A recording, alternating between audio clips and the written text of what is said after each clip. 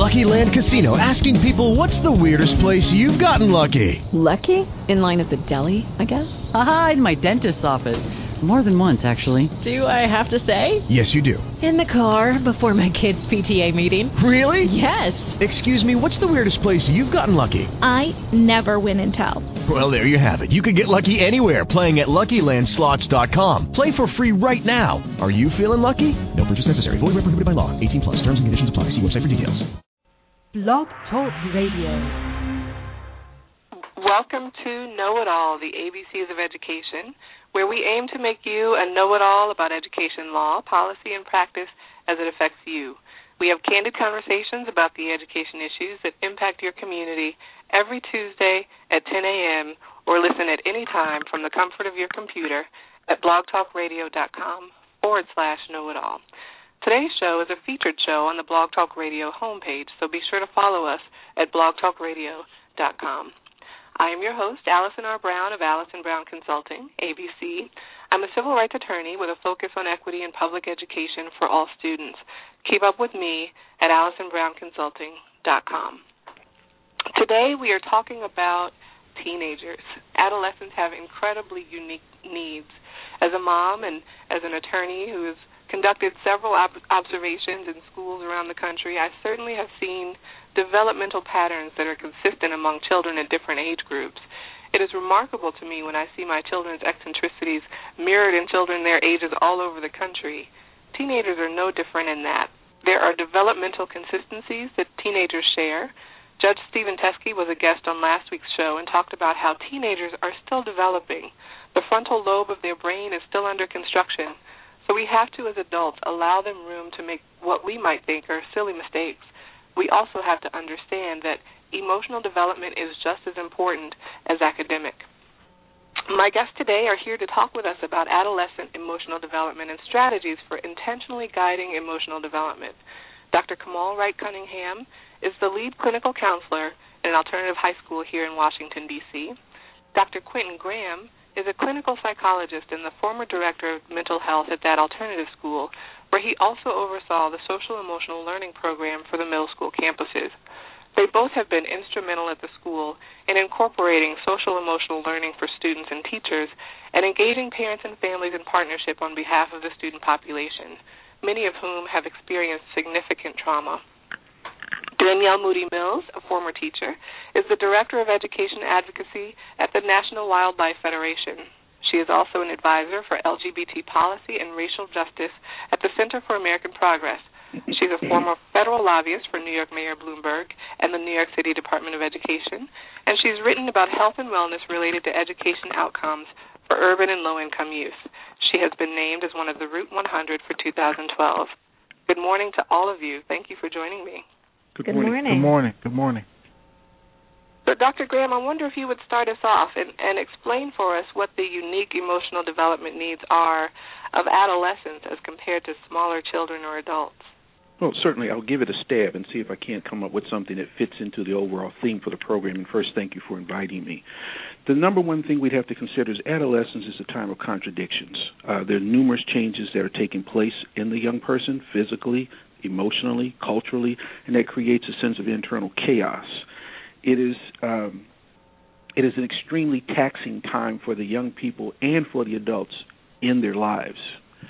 One of the ways to think about this is that adolescents need an opportunity to experiment with different values, different identities, and beliefs, and that's primarily because the major struggles of this time frame of their lives are to become independent and to establish their own identities. And so they need to try on different things to see how they fit. They need to consider values that adults have communicated to them at earlier points in their lives and to see whether those things make sense, whether they're consistent with their own beliefs and values as they really craft the struggle, how they'll live their lives from this point going forward.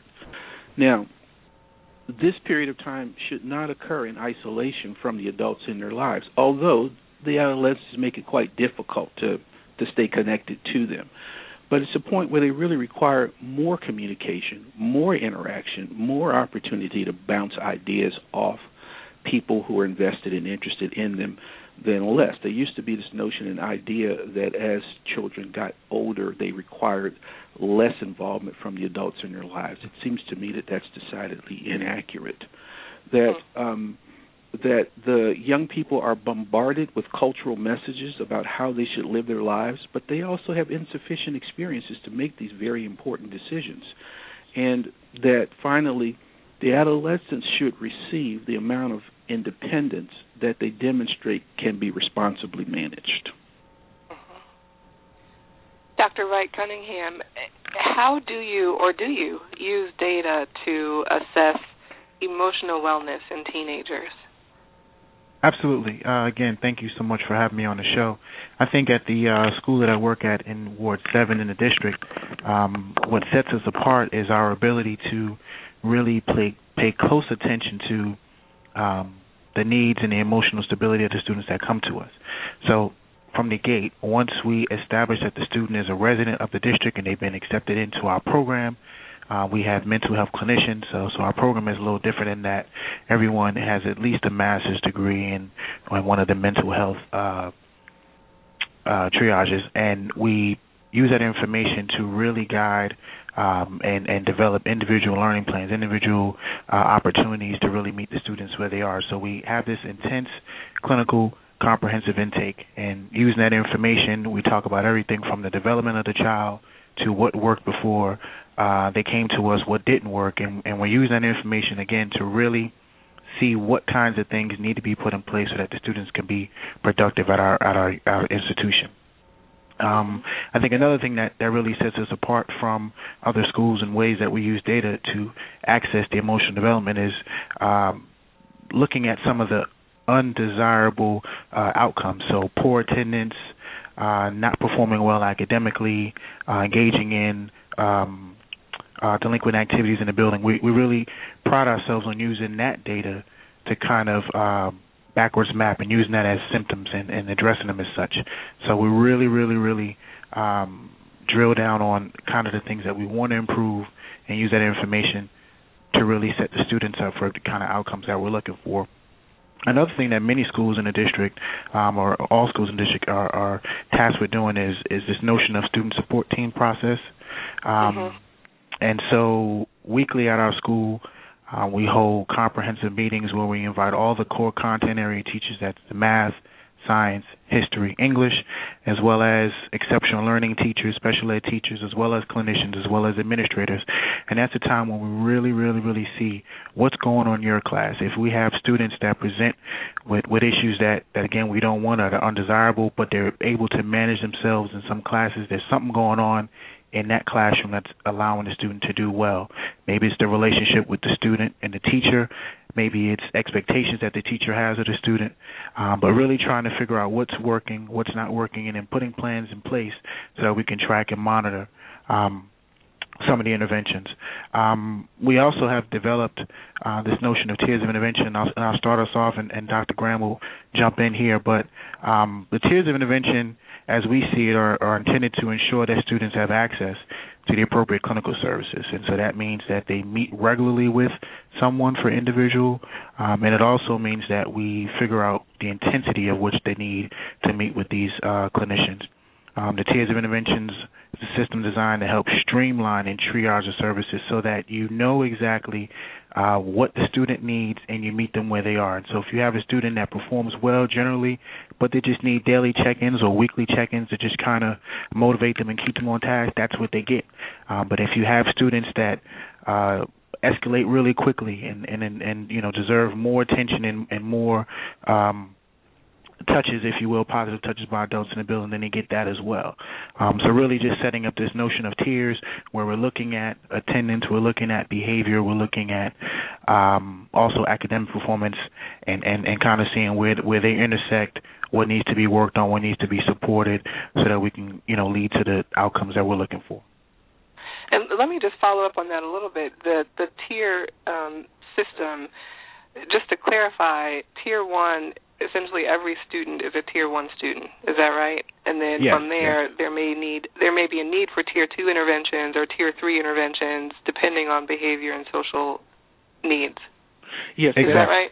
Yes, that's actually correct. I think the way to think about it is that it's our belief that all students benefit from some information regarding social emotional development, and so the Tier 1 students would be students that are progressing fairly well. What they need is educational information as well as prevention kind of information. So that might well be school-wide assemblies in which the topics are addressed during those meetings. So, and then depending upon the need that becomes identified, determines whether they move to Tier 2 or to Tier 3 services. Mm-hmm. And Dr. Wright Cunningham, you touched on this a little bit when you said that you meet with the core content teachers every week. How do you get buy-in, and this is for both of you, Dr. Graham and Dr. Wright Cunningham, how do you get buy-in from the teachers and the staff in the building to make sure that they are really focusing on the emotional needs of their students rather than just delivering content? Well, I think that it's funny because many of the teachers seek out that as an opportunity to kind of get support, right? So everyone comes with expertise in math, history, science, etc. But when they're faced with challenging students that have been disengaged historically, students who have been truant historically, many people say, I've worked with tough populations in this city, in that city. But when they're faced with challenges and they, fail to deliver content, they often are looking for that support, looking for an opportunity to learn about ways to re-engage these students who haven't been successful. And I think that it starts with recognizing even the smallest growth and even, and rewarding that as such. So I think making sure that the teachers understand it has to come from leadership down. The teachers have to understand that this is a movement that the entire the entire body has to buy into, that it's important that we not only focus on the academics, but we set the students up so that they're able to regulate in the real world when they leave, our school, so that they're able to make responsible decisions, and so that they're able to make, possible choices, responsible choices as well. Mm-hmm. Dr. Graham, how do you engage parents and families in partnership with the school to support student emotional development?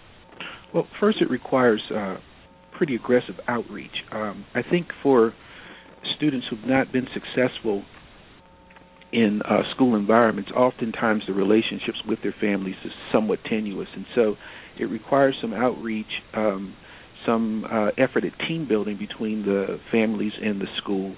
I think by communicating that there'll be efforts made to try to approach the issues in a slightly different way than maybe had been tried before, and then working it relentlessly. I don't want to suggest that this is simple or it's easy.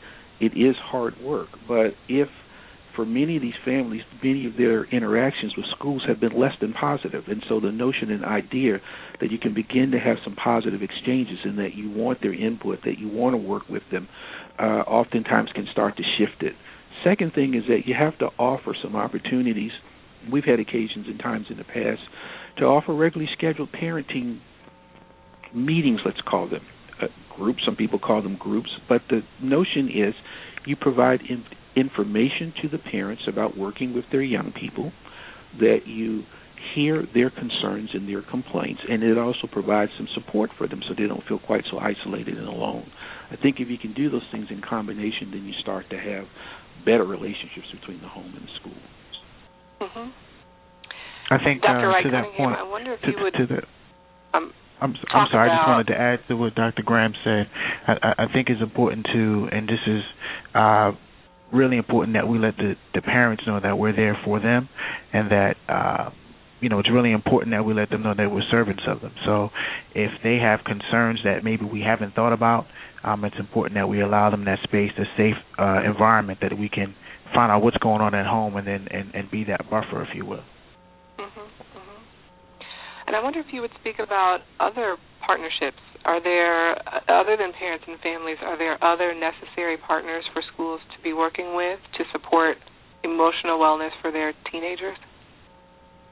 Absolutely. I think that for the particular school that I work at, I think that many of the students come to us with this history, unfortunately, of being court connected. And so if there are social service agencies that are already connected with the young adults, it's important that we are responsible to them as well. We're informing them. We partner with them. I think if the students require mental health check-ins, if you will, with folks outside of the building, that we're keeping them abreast of what's going on at the school as well. So any other community-based organizations, or if they're court connected, to make sure that they are updated as to what's going on with the young adults within the building. I think if I could just add quickly, interested and involved adults in the young person's life are people that I would be interested in communicating with. That oftentimes it might be a neighbor, could be a relative, could be a friend. But if they're involved in the young person's life, then we can work with them as part of a team to really address the issues confronting the student and try to turn things around for them. And then is the onus on the school to contact community partners and neighbors and others who might be able to help in supporting the student, or is it a... I think so. Mm-hmm. See, I think part of the difficulty has been, if you think about a more traditional school model, it's been we take ownership at the front door almost, and things that sit outside of the school are beyond the purview of the school. And I think that works well when you have students coming to you who aren't struggling with this host of issues that many of them come to school with. And it's not just students in the school where I once worked, but in a broader sense, students come to school struggling with all kinds of issues, and they don't check those issues at the door or put them in their locker before they start classes. And so the school, if it truly wants to try to address the students who aren't progressing, has to find ways that we reach outside of the doors to get team members to work with us. That's one of the issues that I think that a lot of schools have, is that you cannot legislate engagement of parents and caretakers, and that it really is up to the schools to move outside of just assessing what the students need academically in order to be successful, and understand that as a full package that children really need care taking towards their emotional and health, their mental health well-being. And that's something that a lot of schools, mainstream schools, doesn't sound like your school at all has that difficulty, but it's really tending to all the aspects of a child and not compartmentalizing their needs into solely academic and passing tests, and really understanding and how you can develop them to be successful adults. I think that's a great segue, Danielle, and I wonder if you would talk to us about some of your efforts to improve health and wellness in communities of color and for low-income families as well. And I don't want to conflate those two things. So I think that there's a lot of conversation about, children of color living in poverty. Those are two separate categories of people. So I want to be clear about that. But you have done work on behalf of communities of color and people living in poverty as well. Can you tell us about that? Absolutely.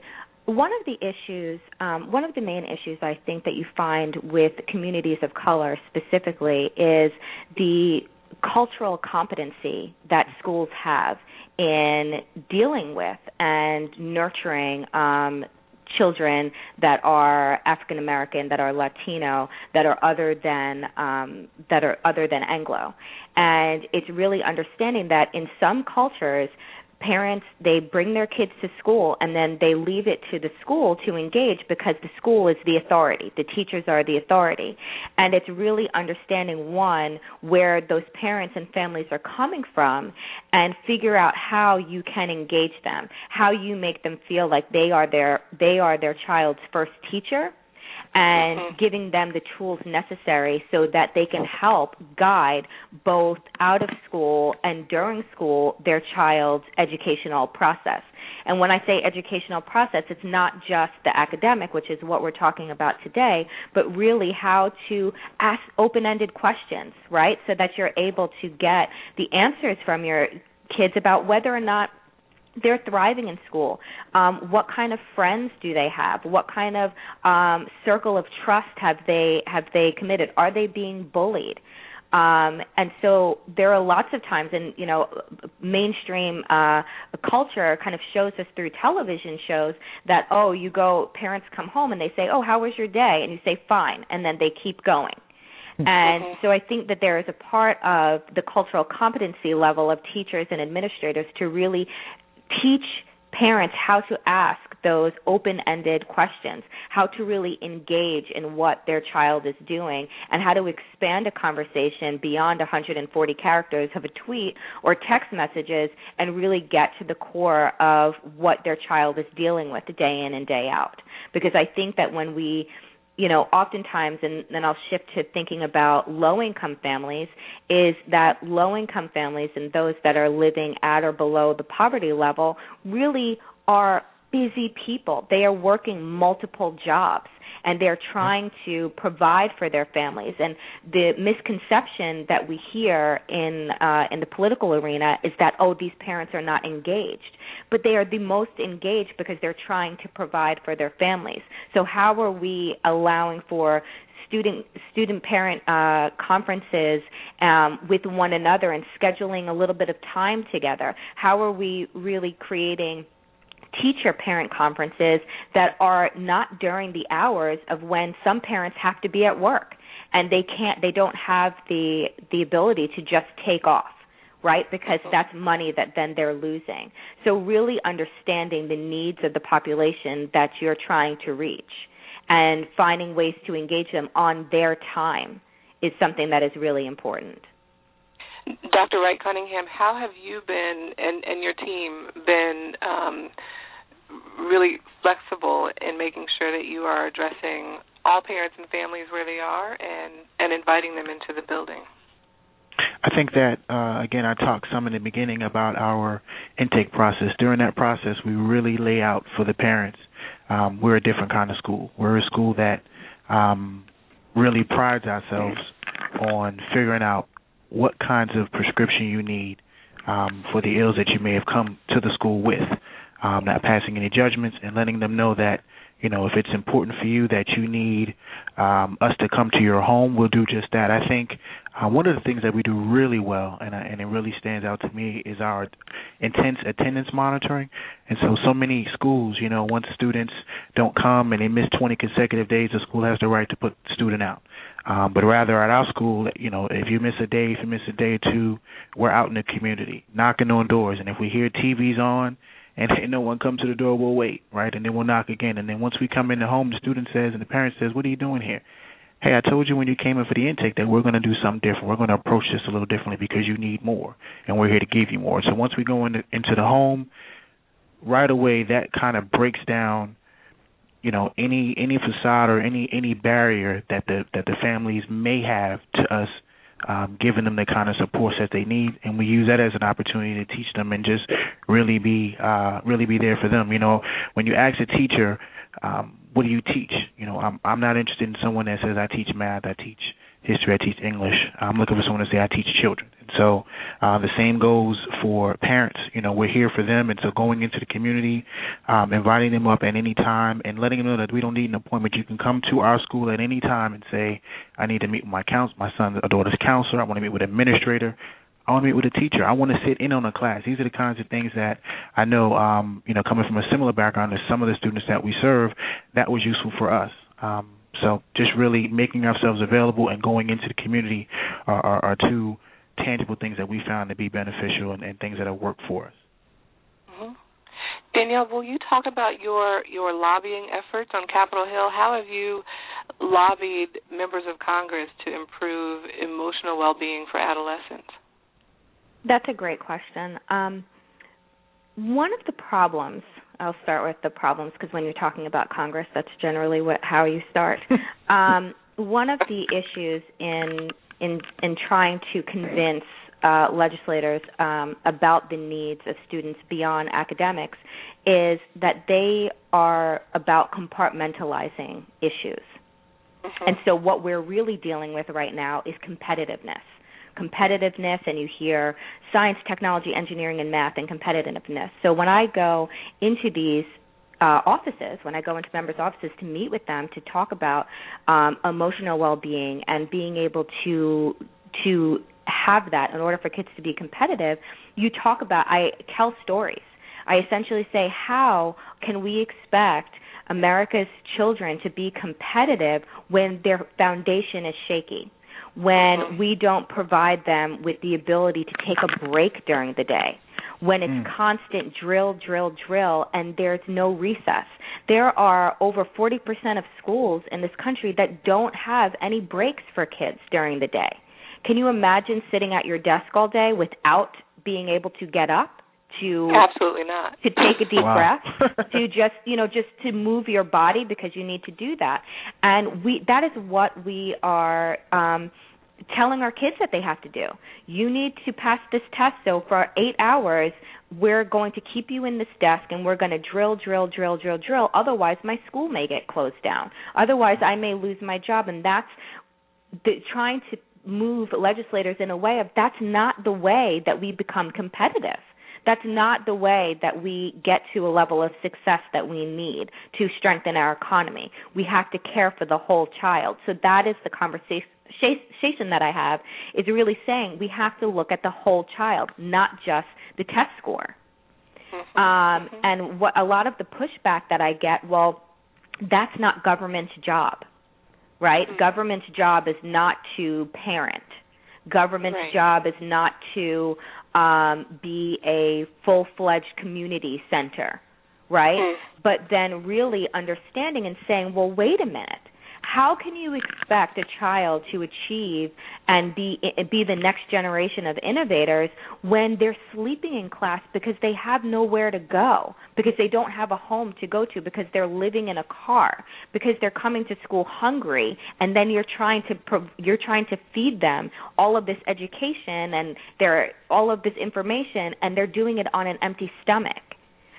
So those are the kind of connections and the stories that I tell of why we need programs that are providing not only food but nutritious food, right? Because how can you learn when you're filled with French fries and macaroni and cheese and all of these things that are weighing you down, both physically and emotionally? So really my job as an advocate is to help legislators connect the dots and see that they can't just tackle one issue, especially when we're dealing with our youth and their full, complete education, that they can't just deal with one aspect at a time, that they have to take a step back and look at the complete and total picture.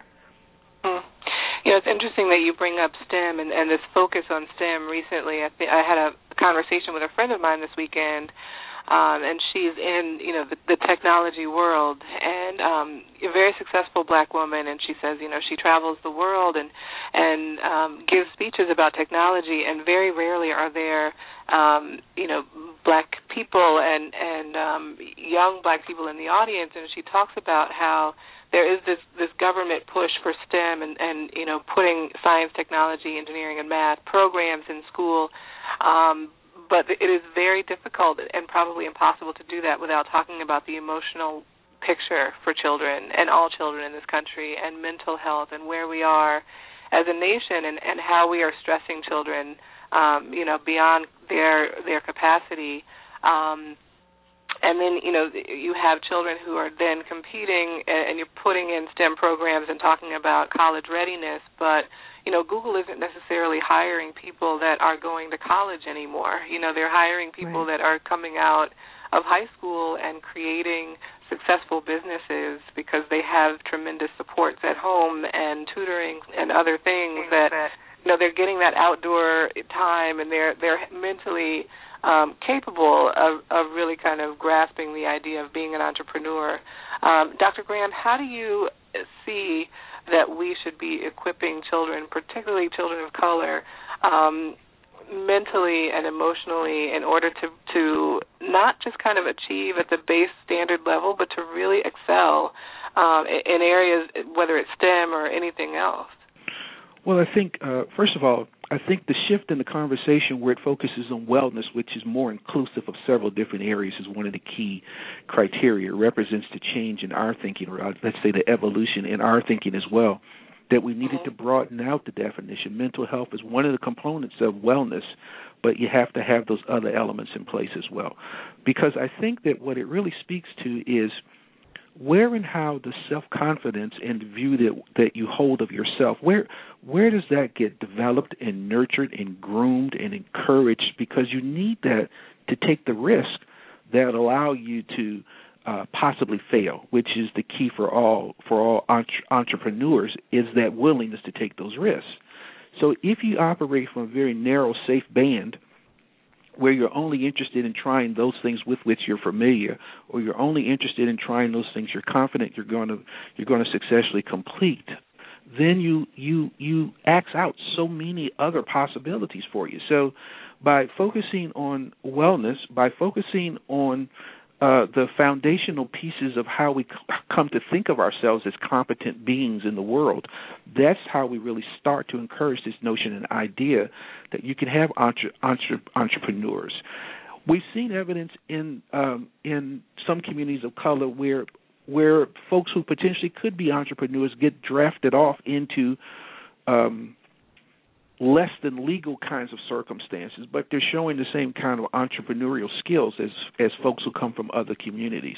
If we can start early enough, and I think that's another piece here, that we have to really look to start working with students and their families at earlier stages. I'm reminded of two things very quickly. I just read in the paper the other day about sort of a consortium of people did a study on youth in the District of Columbia and pointed out that only 3 in 10, I believe it was, young people are ready to enter kindergarten or first grade, sort of at the proper readiness level.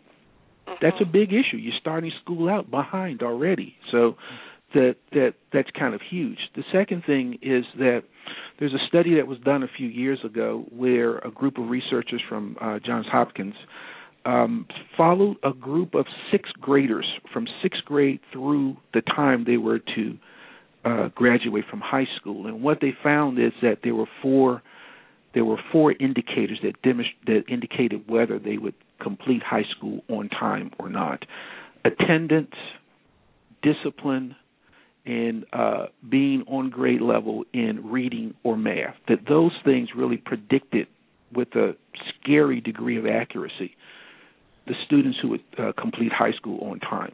And so it says to me that we have to really focus, starting at an earlier point, that we have to broaden out what we've been doing. Clearly, drilling and re-drilling on basic academic material hasn't been the answer. And so we have to rethink this some, is what I would say.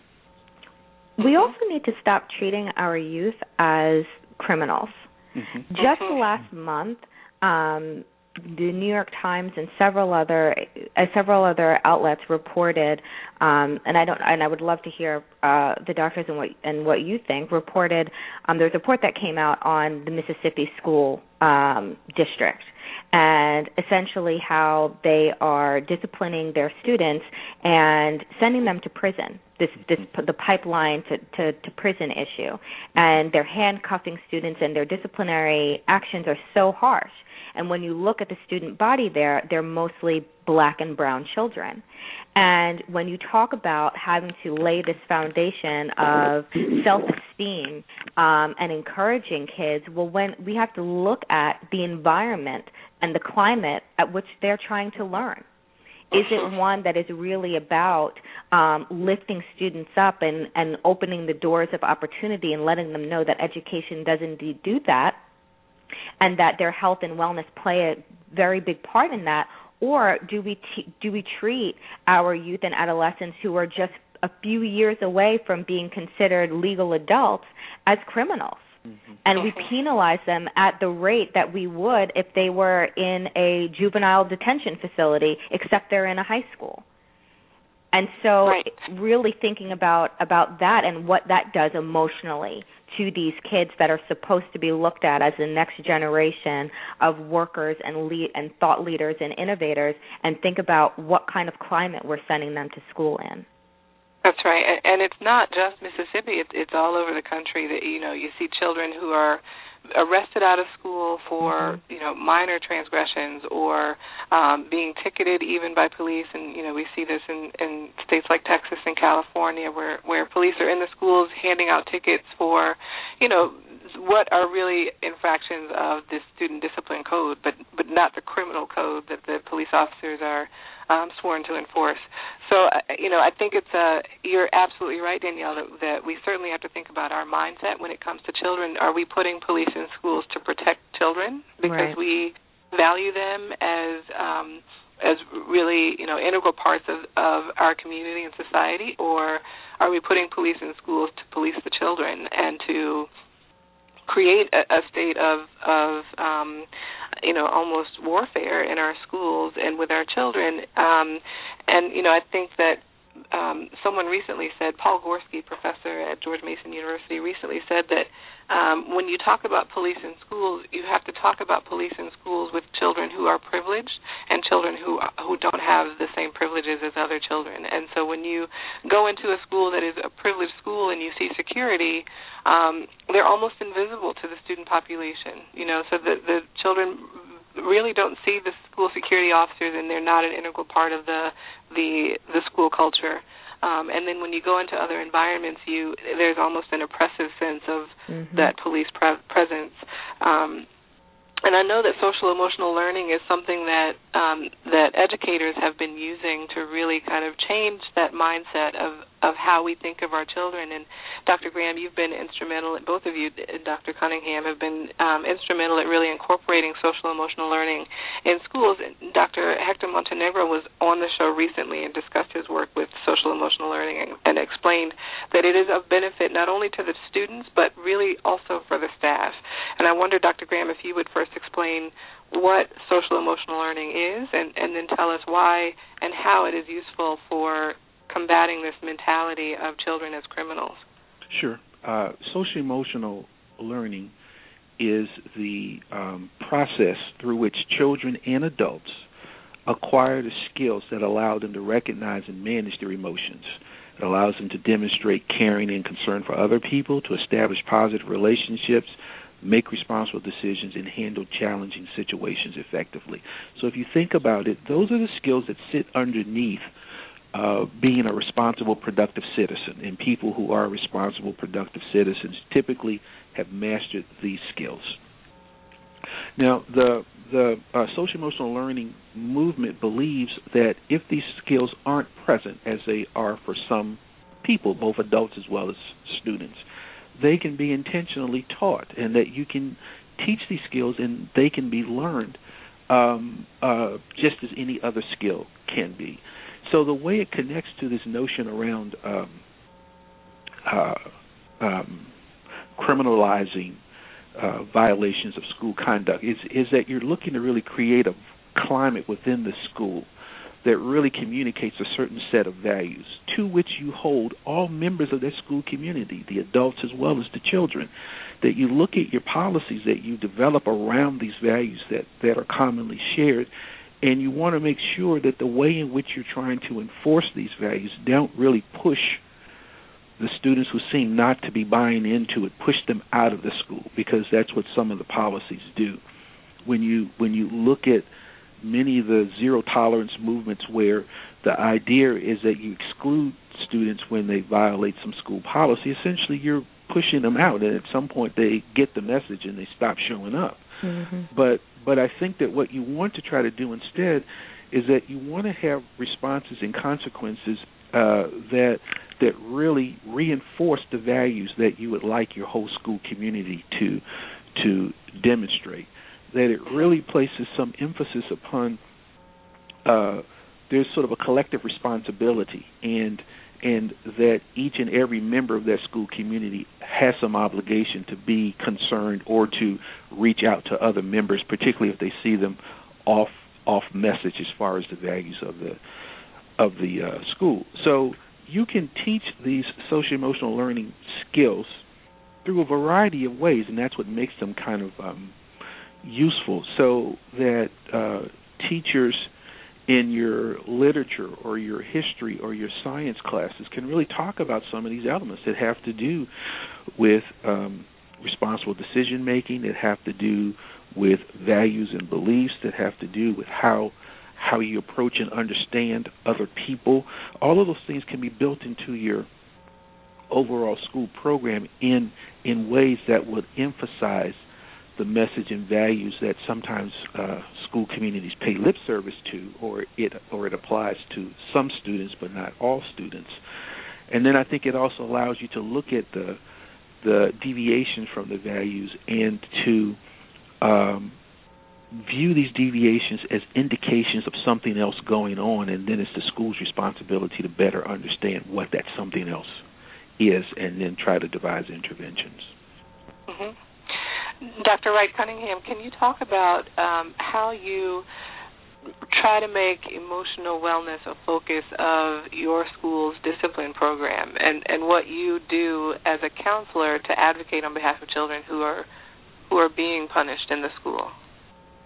Yes, ma'am. So I think that it's important that you have someone on the administrative team that, is going to push this agenda at all times. And I think that what you'll find is that, when SEL or social emotional learning is working with, incredible fidelity, it's a whole school movement. This isn't a counseling thing. This isn't a mental health thing. I'm actually often amazed when I, hear some of the conversations that security staff have with our young folks, or with, some of the young ladies in the cafeteria have, because they can impress upon the young adults the kinds of messages that they might not have gotten at home. But as it pertains specifically to discipline, it's important that, the students feel that they're safe and nurtured at all times. Mm-hmm. For many students, they don't have opportunities where people say to them, I missed you yesterday. I didn't see you in class. Or, you did a good job today. I saw you, you're about to get into it with another student, and you were able to step away and realize that the bigger picture is you're moving towards graduation. So, even when students do things that would normally get them suspended or normally get them some sort of infraction, it's important that there's, restorative justice practices put in place so that the student can use that opportunity as a learning opportunity, and then they could make better decisions moving forward. I believe that the school resource officer is a great opportunity, not to involve the police per se, even though that person might be, a police officer, but really allowing the school resource officer to be someone that the students can look to if they, for safety, number one, and also just to make sure that things are maintained within the building, not as someone that might be profiling or what have you. So I really think being intentional about the messages that the entire, adult population in the building, from, cafeteria to maintenance to teachers to, et cetera. I think it's really important that we do that. And, in terms of school rules, being consistent is really important. Many of these, students, or, many students and young adults in general, as Dr. Graham alluded to in the intro, this is a time of chaos. It's a time of contradiction. So being consistent and fair is important, because these are the kinds of things that are going to foster, emotional wellness in them, and so that they can model these for their children in the future. I think that being intentional, too, before tragedy actually strikes is also what is missing right now in our school systems. It seems that we have conversations about mental health and wellness after something bad happens, as opposed to that being a part of the culture and the curriculum of a school. And what we have, and that's kind of our society, right, is that we have these conversations in the midst of tragedy, and then we move on. We move from there and make decisions when we shouldn't be making decisions because we're in the midst of grieving. And that is how we get police in schools and doing these things, is when something bad occurs, instead of saying, how are we creating a curriculum that breeds responsibility and self-esteem, and we are really creating an environment for the next generation of leaders. And I don't think that is how we look at schools right now. We look at them as depositories for information, and not climates of creativity and development. And that is one of the things that we need to do as we look to the reauthorization of the No Child Left Behind Act, which is what in 2001 ushered in assessments and testing in schools and started rating schools based on whether or not their students were able to pass is really expanding the idea of what kind of curriculum we need and what are we looking at, and it not just being math and science, but being civics, because how are we creating the next responsible citizens, and how does academics play into that? And so that is something that's really important.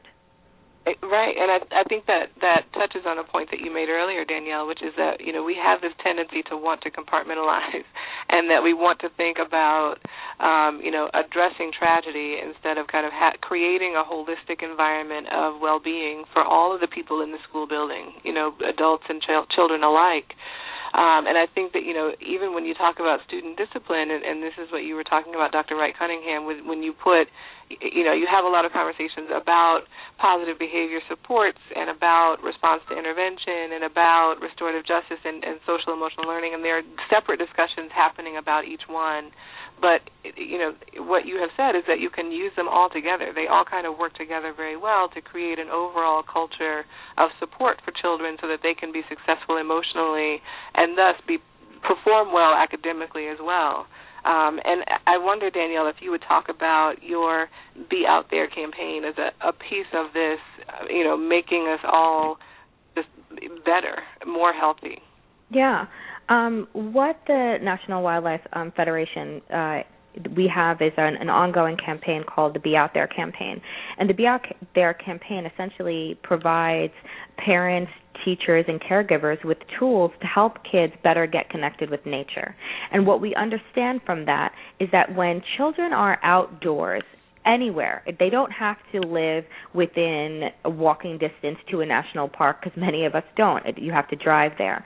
But in green spaces, that's part of like rehabbing neighborhoods so that they are walkable and there are parks and what have you. But when we learn that when kids are connected with nature, their stress level reduces, right? They don't need all of the medications that we seem to fill children up with when they just have that break that I was talking about earlier, to really connect with nature, see what's going on, and there are ways to do that. And so the Be Out There campaign gives parents and caregivers tools how to take your kids outside, what to do with them once they're out there, because we have a generation of kids that have no connection with the outdoors the way that their parents did, the way that their other caregivers did. I used to come home from school and ride my bike, and my mother, was the street lights. Come home and, come back when the street lights come on, and have that time to be outside and playing with your friends and walking around and riding bikes and doing all these things. Kids don't do that anymore. Mm-hmm. And not only is it affecting their mental well-being, right, and their ability to interact with one another, but we see that physical health-wise, that they are having more issues. We're talking about obesity, and we're talking about type 2 diabetes and all of these other issues. Because when we were young, we didn't think about playing as exercise, playing as the first key in mental health, right, and keeping ourselves at this calm, connected space. It was just called being a kid.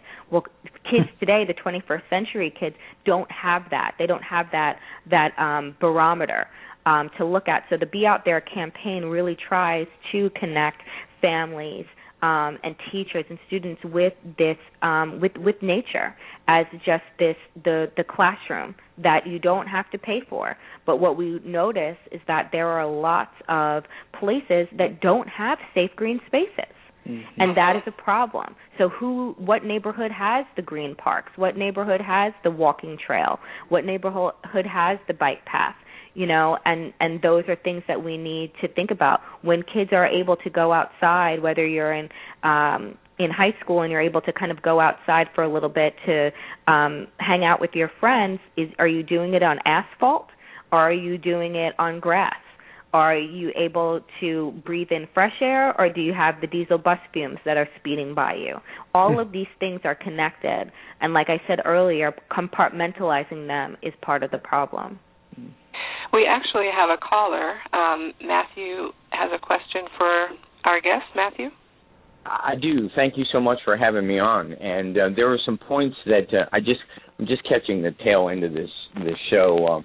because I was doing some research, and I noticed that there are more teen suicides in America now than soldiers that have been lost in the Afghan war.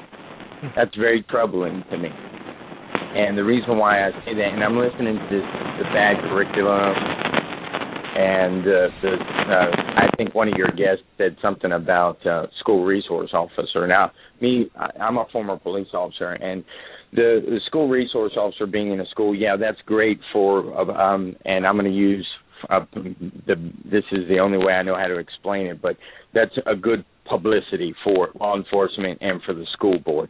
There is not very, me coming from that side and listening to the statements of, are you really serious? Like, we're really going to go to a cop in a school? Okay.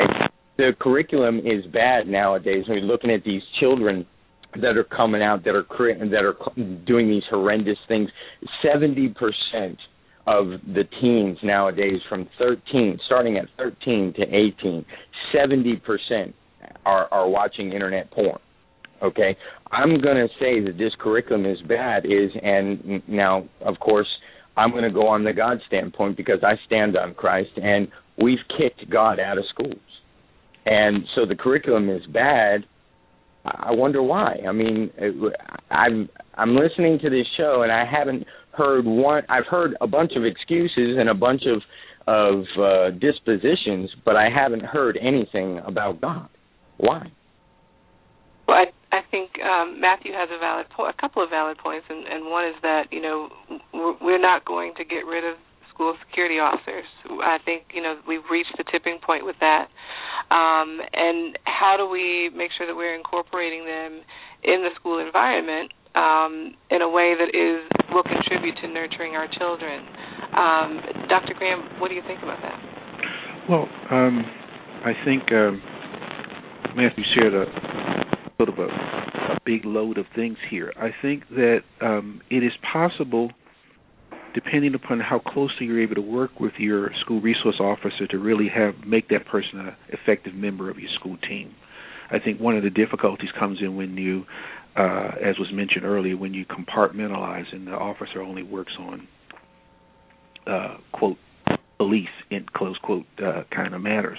I think when you make them a part of your team, you actually can be successful. I think that it is true that teen suicides are going up. It goes back to what I talked earlier about teen years being very chaotic years, and when students are left to their own devices, that you end up with, unfortunately, you end up with solutions that seem to make perfect sense to a young person, but it's based upon their notion and idea of long term, which is usually like a couple of weeks or something like that. So I really feel like the battle around sort of including religion within the school curriculum, I think, is sort of a much larger kind of discussion and argument. I take the point that some people would view that as being one of the major omissions, but I think that there are some other things that we as a community could also make sure that we're including within the school that could address some of these issues as well. Great. Well, I wonder if in the last or so that we have left, if we could talk about what parents and communities should know. So Danielle, will you talk about what parents and community members should know about, lobbying their members of Congress or their representatives to improve outcomes for their own children?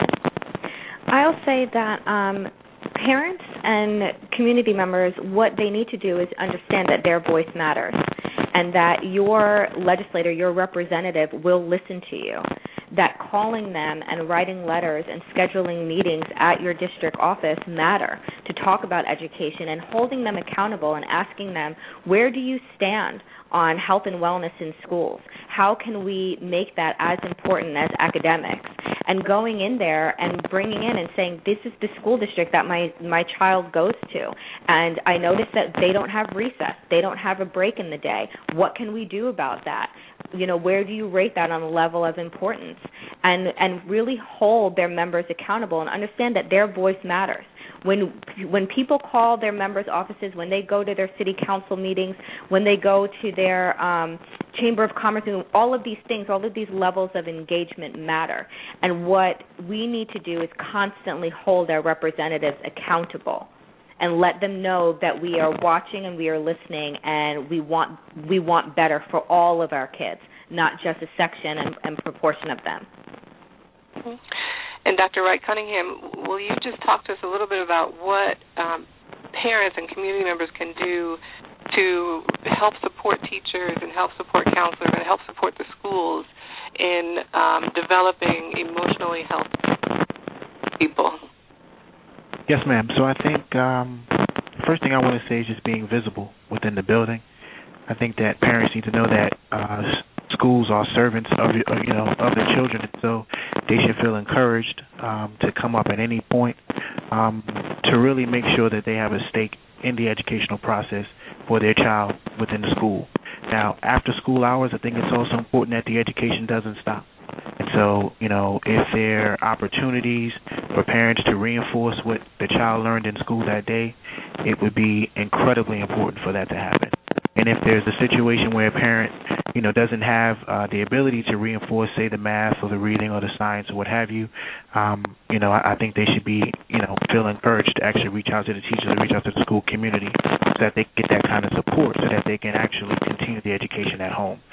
I think that's huge, being visible, letting the child know that they're there for them, supporting them, and, that they acknowledge that they're going to make mistakes, but using those mistakes not as something that's going to hinder them, but rather as a springboard or a platform for them to grow. Wonderful. I want to thank you all so much for participating in the show today. This was very, very helpful. Dr. Kamal Wright-Cunningham is the lead clinical counselor at an alternative high school here in D.C. You can find him or email him at kamal.w.cunningham@gmail.com. Dr. Quentin Graham is a clinical psychologist and former director of mental health at that alternative school and helped oversee the social emotional learning program for the middle school campuses there. Danielle Moody Mills is the director of education advocacy at the National Wildlife Federation. You can find her on Twitter, read her lifestyle blog at 3lol.com, or listen to her radio show, which is on Thursday nights. Is that right, Danielle? Yes, it is. Palatini on bliss.fm every Thursday evening. Thank you all so very much for being here. Thank you. Thank you so much. We're now officially certified know-it-alls on emotional wellness in adolescents. Go forth and share. Have a wonderful week. Join us next Tuesday, February 12th, when we will talk with Aisha Moody Mills about lesbian, gay, bisexual, and transgender children in schools and how we can best protect them. Remember to follow Know-It-All, the ABCs of Education on Blog Talk Radio. Follow me at Allison R. Brown on Twitter, find ABC on Facebook, and read my blog at AllisonBrownConsulting.com. Thank you all. Thank you. Thank you. Bye-bye. Okay, round two. Name something that's not boring. A laundry? Ooh, a book club. Computer solitaire, huh? Ah, sorry, we were looking for Chumba Casino. That's right. ChumbaCasino.com has over 100 casino-style games. Join today and play for free for your chance to redeem some serious prizes. ChumbaCasino.com. No purchase necessary. Void where prohibited by law. 18+ terms and conditions apply. See website for details.